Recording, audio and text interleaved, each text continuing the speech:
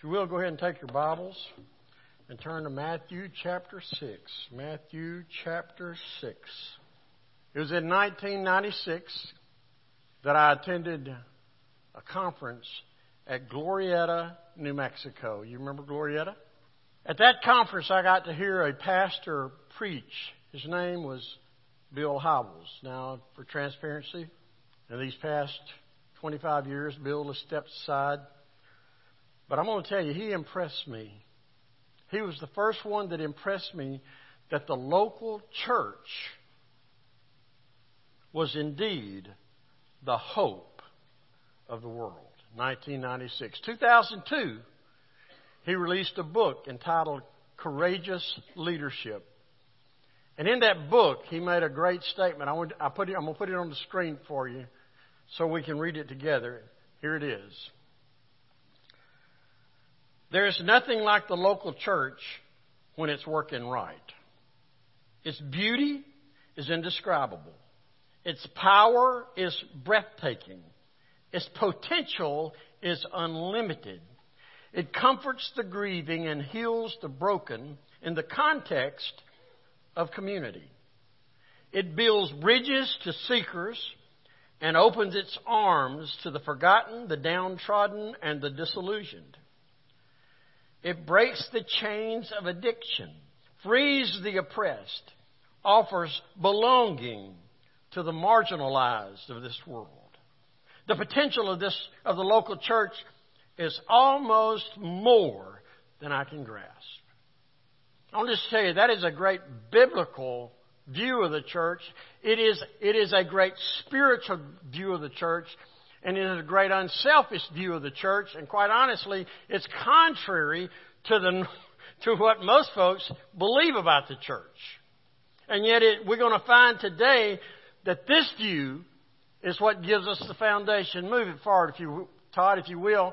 Because you see, this view of the church is what gives us our foundational statements. Why do I say that? Because the truth is, last week we talked about we seek to honor God with in all we do. We seek to honor God in all we do. Now, why is that? It is because the Bible is our guidebook, and the Bible tells us that all people matter to God, and God loves us and has a plan for us, and this is our plan for us to be the hope of the world. The local church. And let's just make it personal today, guys. New Hope Baptist Church. It is either the most important part of the community or it's the most impotent part of the community. And there's very little ground. You see, the local church that is the hope of the world is the local church that is an authentic biblical, as we've talked for 3 Wednesday nights. It's an authentic, it's an Acts 2 church. It's a Holy Spirit-led church. It is a church that's New Testament, and it is a church that's a Bible church. I'm just going to tell you, I don't sense what I'm about to say here, so if the shoe don't fit, don't try to put it on. I have seen across this land as I've traveled, and I have sensed that many churches have been hijacked by well-meaning people wanting the church to do what they wanted it to do instead of what God designed it to do.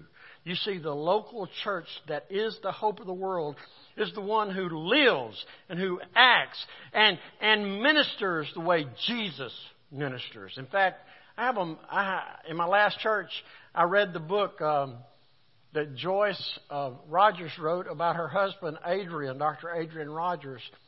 And when she was speaking about the Bellevue Church, she called it a Jesus church. I want to bring that concept to you down the road, that we become a Jesus church, that we're joyful, that we're enthusiastic, that we're serving. I mean, the list goes on and on, that we can become everything that He wants us to be. That's my prayer for us. And oh, by the way, when I had prayer with our young people yesterday as they left, I told them, I said, you know, guys, if the vision that I have for New Hope Church comes to pass, you guys are going to be some of the facilitators of it.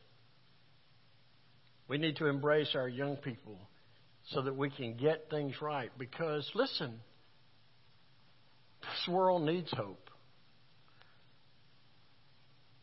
Our world is falling apart.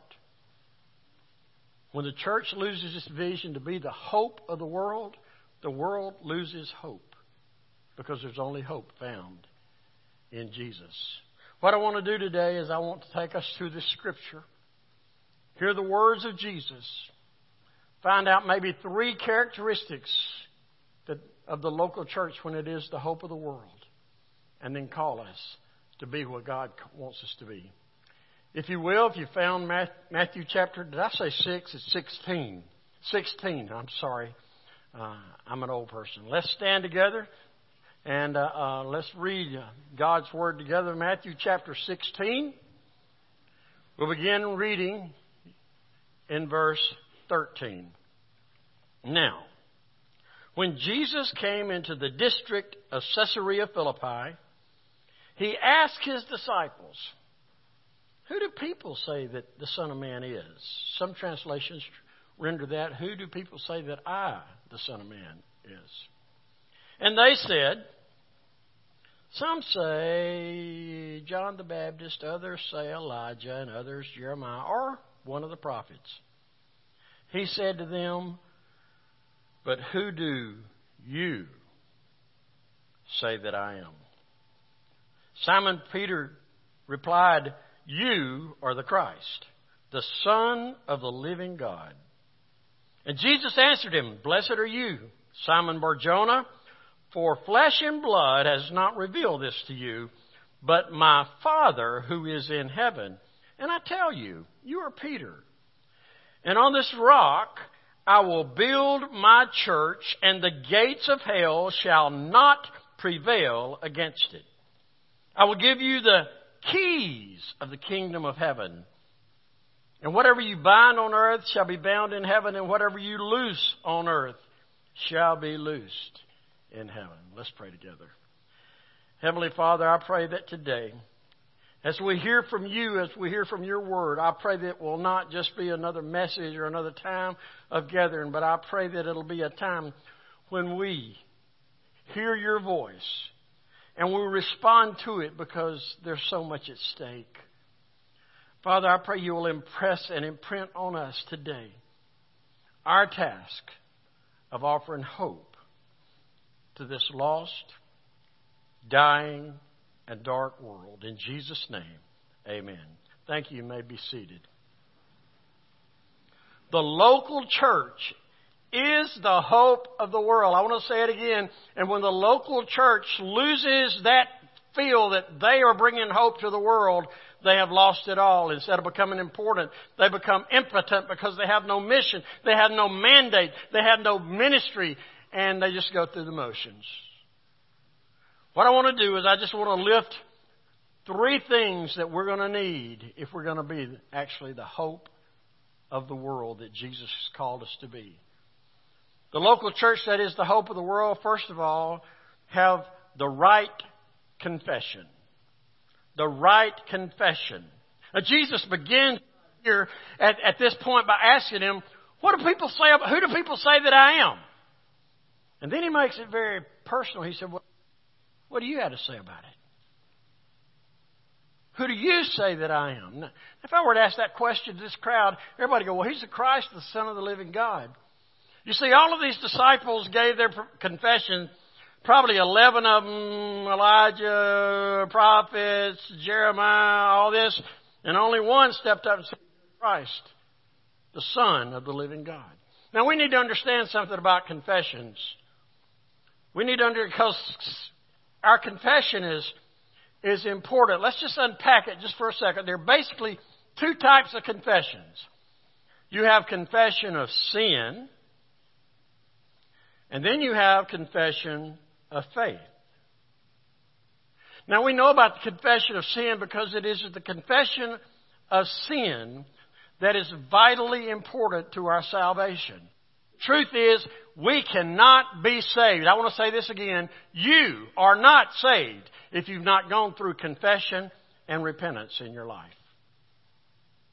You see, confession owns up to your sin. Repentance turns from your sin.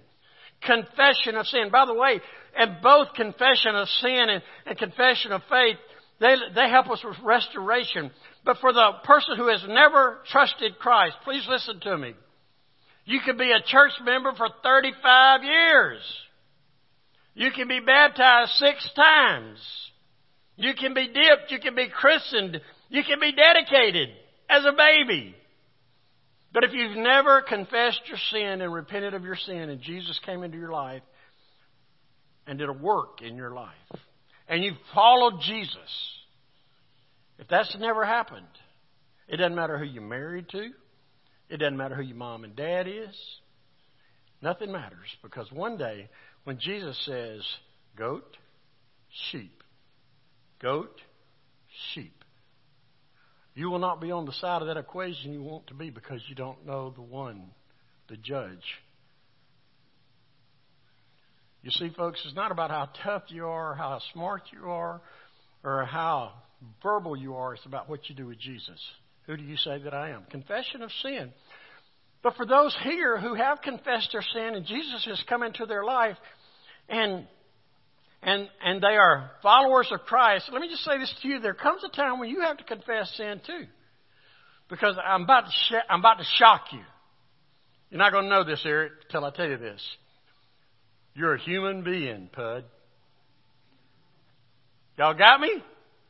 Human beings sin. And when we sin, we break that fellowship. Not the relationship. We break that fellowship with Christ.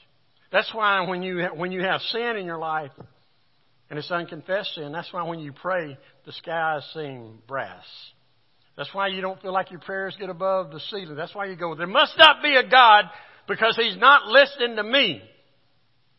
Confession of sin. You see, confession of sin restores the lost person to that original creation point of having fellowship and a relationship with God.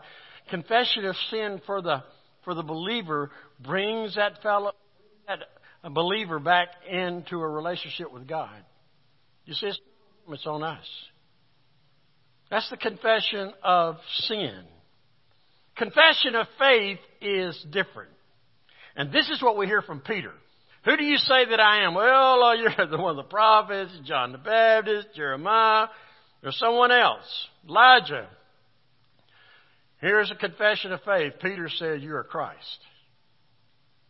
You're the Son of the living God. Well, Brother Jerry, why is that important? Well, you see, the truth is we cannot be the hope of the world as a church if we're filled with believers who listen to what they say. We become the hope of the world when we're filled with people, with redeemed people who believe He is in fact the Christ, the Son of the living God, and we believe that because of what He's done in our life. You see, we can't be the hope of the world on what people think. Our confession of faith must not be like those 11 who just kind of mealy-mouthed. Confession of faith has to answer from a heart that's pure, from a personal belief. When I look at this picture, I think somehow the magnitude of who they were following had not overcome and overwhelmed these 11 disciples. They didn't realize it yet. Peter said, you're Christ, the Son of the living God. Have you ever thought about what that did for him and it will do for you? Please listen. When he had that kind of relationship and understanding about who Christ was, every time he fell down, he had the power to get back up. And by the way, everybody does know that Peter had a habit of tripping and falling. Generally, he tripped and fell over his own mouth. He was very flexible. He could, I want to be careful here. He could speak and get tripped over his tongue at the same time. Now, just so you know, I identify with Peter because Peter very frequently had his brain in park and his mouth in go, and it got him in trouble. Anybody else, don't raise your hand for crying out loud. It'll embarrass you, okay? But he gave this confession of faith, and it stayed with him forever. Now I want to just ask you a question. I believe this may be a question nobody's ever asked you. I want you to get this picture of Jesus in Caesarea Philippi and the 12 there. And he gives them this question. Who do you say that I am?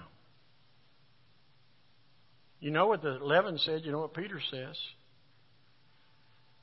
Who do you identify with most?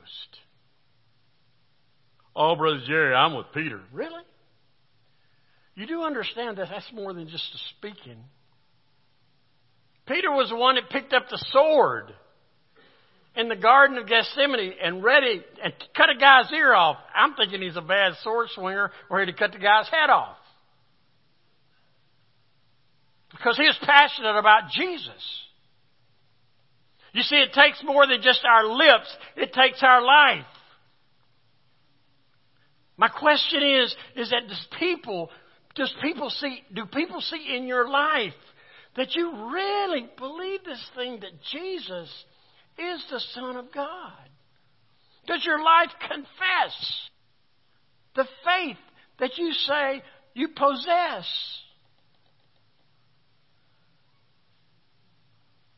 When Jesus asked the church, who do you say that I am? Here's what I want to tell you. The local church, the hope of the world, He's called us to be, is the church that goes out of her way to offer hope to the world. Because whether it's Marion County, Walthall County, Lamar County, Forest County, Mississippi, United States of America, or any place around the world, people need hope. And whether we're the authentic church or not will depend on how we follow Jesus. And we need to follow Jesus and be on point. Do you know why? I want to say it again. I want it to burn in us. Because His church, we are the hope of the world. And it begins with the right confession. The second thing I see in this text is that we need not only the right confession, but the right call. We need to hear the right call. I want to just say a personal word about Paul, about being called.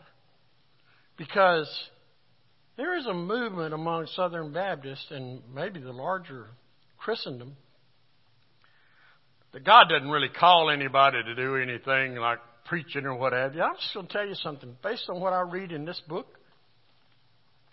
and based on what happened to me, I'll tell you that's false. I was very content as a music minister, worship minister. This is going to sound wrong, but I was pretty decent at it and was seeing some success. And God I remember that Saturday night in the hotel room in Houston, Texas. I was over there for a church music conference, and I was sitting there on that Saturday night reading my Bible, and God said, I want you to preach. Now, the doubters will go, did he say that audibly? Nope. It was a lot louder than audible. You see, God's still calling people today. And He's calling us. He's calling us as a church. Every person, I believe this, whether you have heard it or not, every person in this room who has put their faith in Christ and follow Christ, every person in this room has a calling on your life. That's not always to be a preacher or a singer or a piano player or Sunday school teacher or anything like that. Mark, it could be to spend a life working at AT&T, impacting the people that you see. Pud, a lifetime of milking cows. You see what I'm talking? Wherever God plants you, He should have called you there. It shouldn't just be a job because He calls. And I just want to ask you, I got this from another preacher. I want to ask you this question.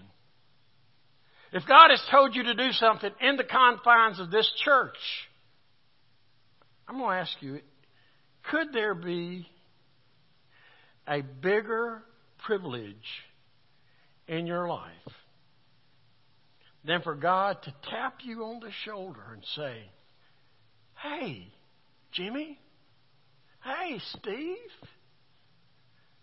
I got a real critical role for you to play in the building of my church. Will you come help me build my church? Because after all, the local church is indeed the hope for this world.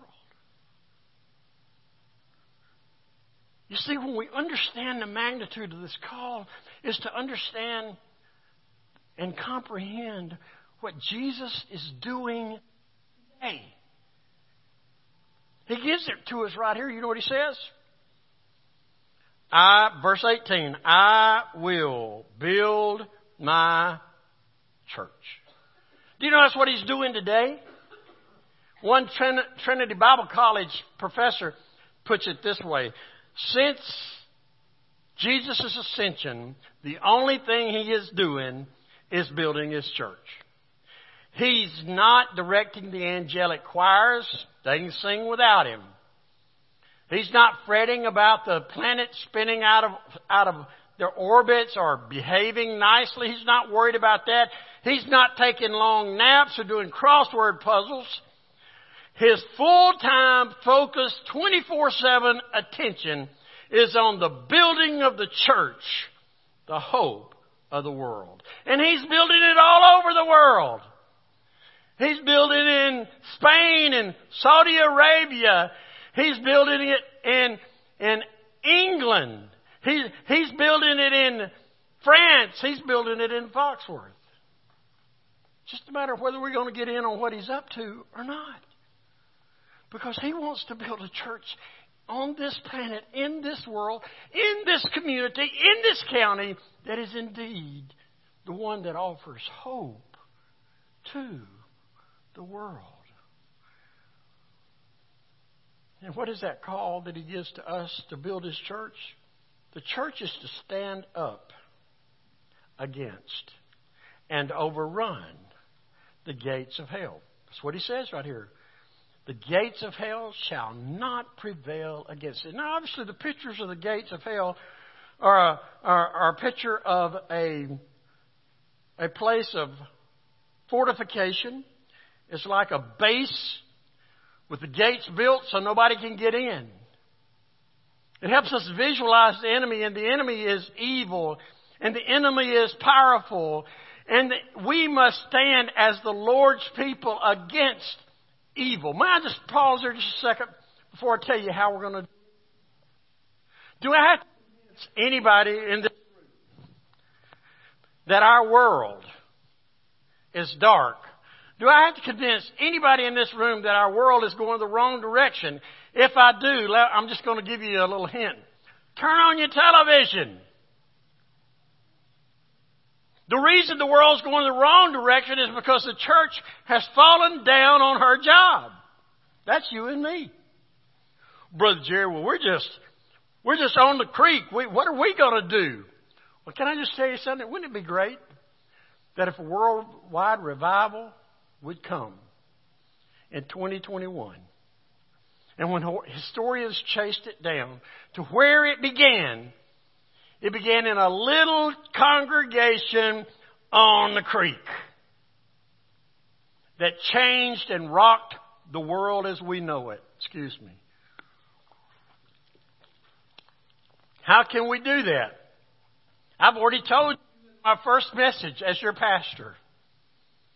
2 things I'd suggest to us that God is calling us to do. Build His church. Stand against the gate. How do we do it? We live by the Great Commandment. Hello? Boy, that's difficult. Any questions? The Great Commandment says, love the Lord God with all your heart, Your soul, your mind, your strength. Our South Mississippi lingo says love Him with all you are. Everything you have. And then love your neighbor as yourself. And I would encapsulate in that we have to love each other like Jesus gave that new commandment in John 13. You see, the truth is the only way we're going to offer hope to the world is love God beyond what we can even imagine.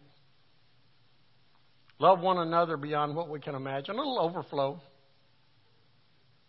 Love our neighbors. And believe it or not, we'd get to the point where we love our enemies. Because we'll understand that they are not our enemies. The evil one's our enemy, and he's the one causing the conflict. The Great Commandment. The second thing, Great Commission. Live by the Great Commission. You know what that means? That means we engage people in the gospel. And not just with our lives, but with our lips. And you know why we do that? Have I lost you? Are you asleep? It's because the church is the hope of the world. Jesus brings hope to us, and we're to be that conduit to bring hope to the world. I think it would be important for me to say this at this point, because there's so many people that are lifetime creekers. One of you, and I'll leave the name anonymous, said to me that I was almost 60 years old before I got more than a mile or two from my house. But here's what I want to tell you. Even us on the creek, this morning, we could all get in our cars and we can drive to houses, more houses that are full of people sitting there watching TV, cutting grass, raking leaves, than there are in anybody's church. You know them. I don't know them yet, but I'll find them out. You see, hope is needed on the creek as it's needed in Somalia. The gospel is needed as much on the creek. How do you get to hell from the creek? You don't trust Jesus. Why don't you trust Jesus? Wouldn't it be sad that the judgment day come and they didn't know about Jesus? They didn't understand. You see, the truth is, we have this call on our lives. Jesus engaged the hurting. He engaged the helpless. He engaged the down and out. He had the downcast, the sick. And He offered what nobody else could offer. And that's what He's called us to do. Now, how are we going to do this? We're going to figure this out. And we're going to be the church that does our best to offer hope to everybody. I want to tell you two things before I move forward so that I'm not misunderstood. Building the church of the Lord Jesus Christ. I want you to hear this carefully so you don't go out and say what I didn't say. Building the church of the Lord Jesus Christ does not have as its object or its objective numerical growth. That's not the issue. Building the church of the Lord Jesus Christ is to find people who are unconnected to God through Jesus. And you bring them to where they are connected to God through Jesus, that they are saved. And then they're brought in and we teach them how to follow Christ. We do this through prayer and worship. Just in my heart, that's where we are right now. Prayer and worship. And then we will move to evangelism and discipleship.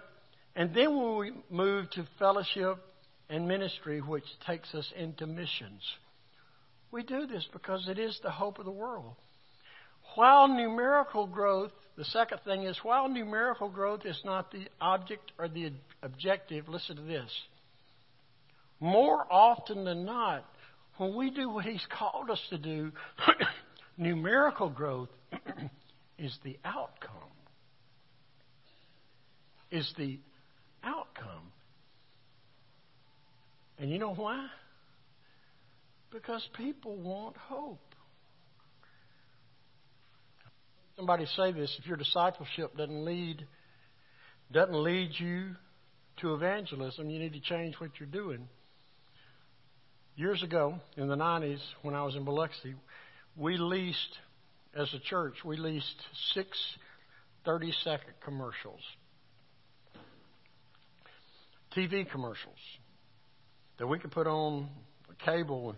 We were amazed at how it didn't cost us as much as we thought once we got the commercials in hand. And what they did, they had these commercials, and at the end of it, it said, "Come, brought to you by the congregation of," and we thought it was a good deal. It gave good messages. But one of those commercials will stay with me till I die. If you can picture, the screen opened with a large empty room and a man sitting by himself, and on the floor was a whiskey bottle.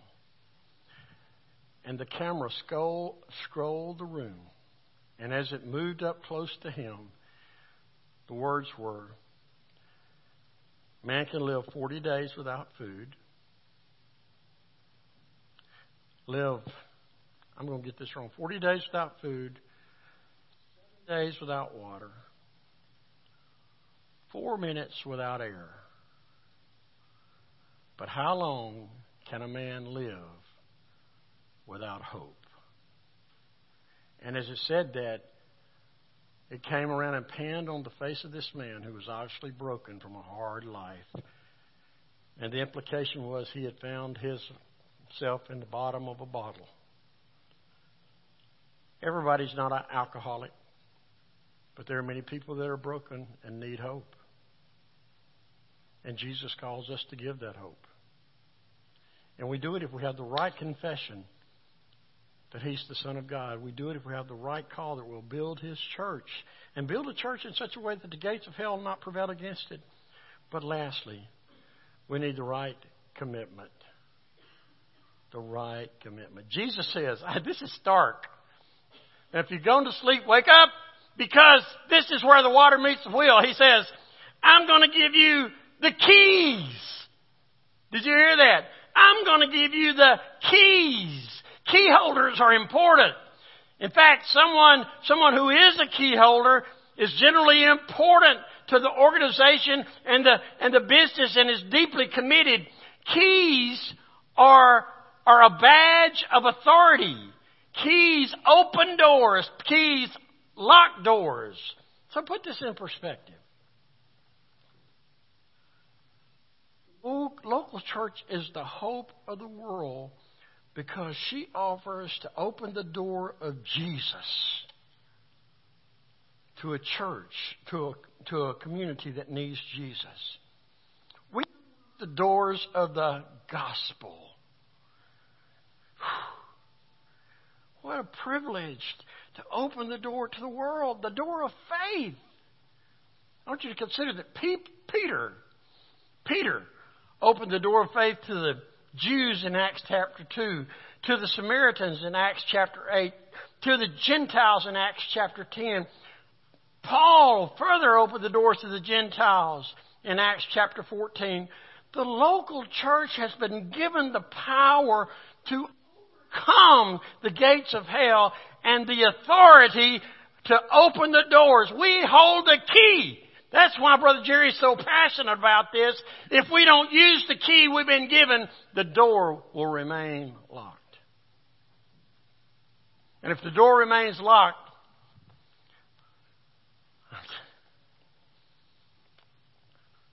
I want to be clear here. In the larger scheme, you may not like this, in the larger scheme of eternity, I don't think it matters to God one way or another whether the United States of America goes on or not, whether it survives. I will tell you this, without the local church offering the hope of the world, I hold little hope for the United States. I have long said that the answer for the United States is not an election. It is a landscape-changing revival. And without a landscape-changing revival, and listen, folks, don't say, well, yeah, I've got to get a hold of them. No, sir, brother, listen. Revival starts in the church.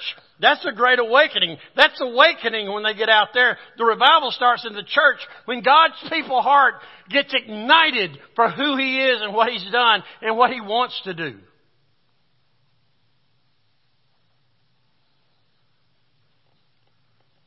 For the church to be the hope of the world, we must reach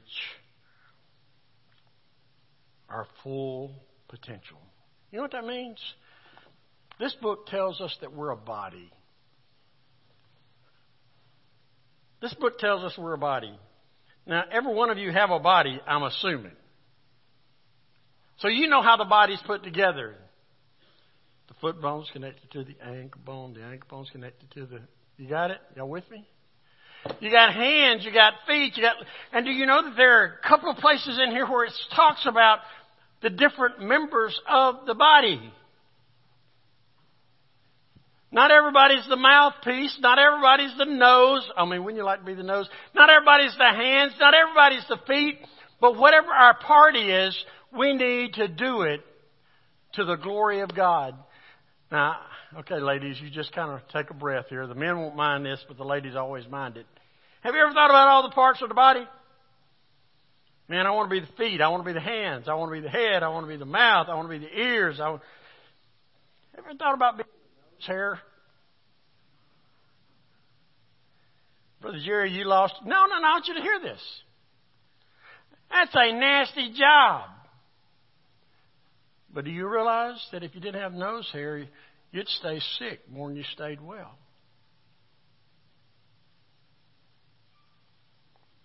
All I'm trying to illustrate to you is that every part of the body is vital. If we're going to be God's people, we have to do things that we've never done. I'm going to tell you, and several of them are sitting right here. When we interviewed as your pastor, I heard it more than once. We are praying for a leader to help us be and do what we have never been or done. Before God as our witness, I am praying that we reach our full potential because God has given us a calling for a time such as this to be the hope of the world. You know how it begins? It begins one heart at a time. It begins one soul at a time. It begins one life at a time. I am praying that God begins to ignite your heart, and your heart, and your heart, and your heart. That we have the power and ability under Him to reach our community with the good news of Jesus. If we don't decide that individually, we will never decide it collectively. God has called us. Jesus has designed us to be the hope of the world. Let's pray together.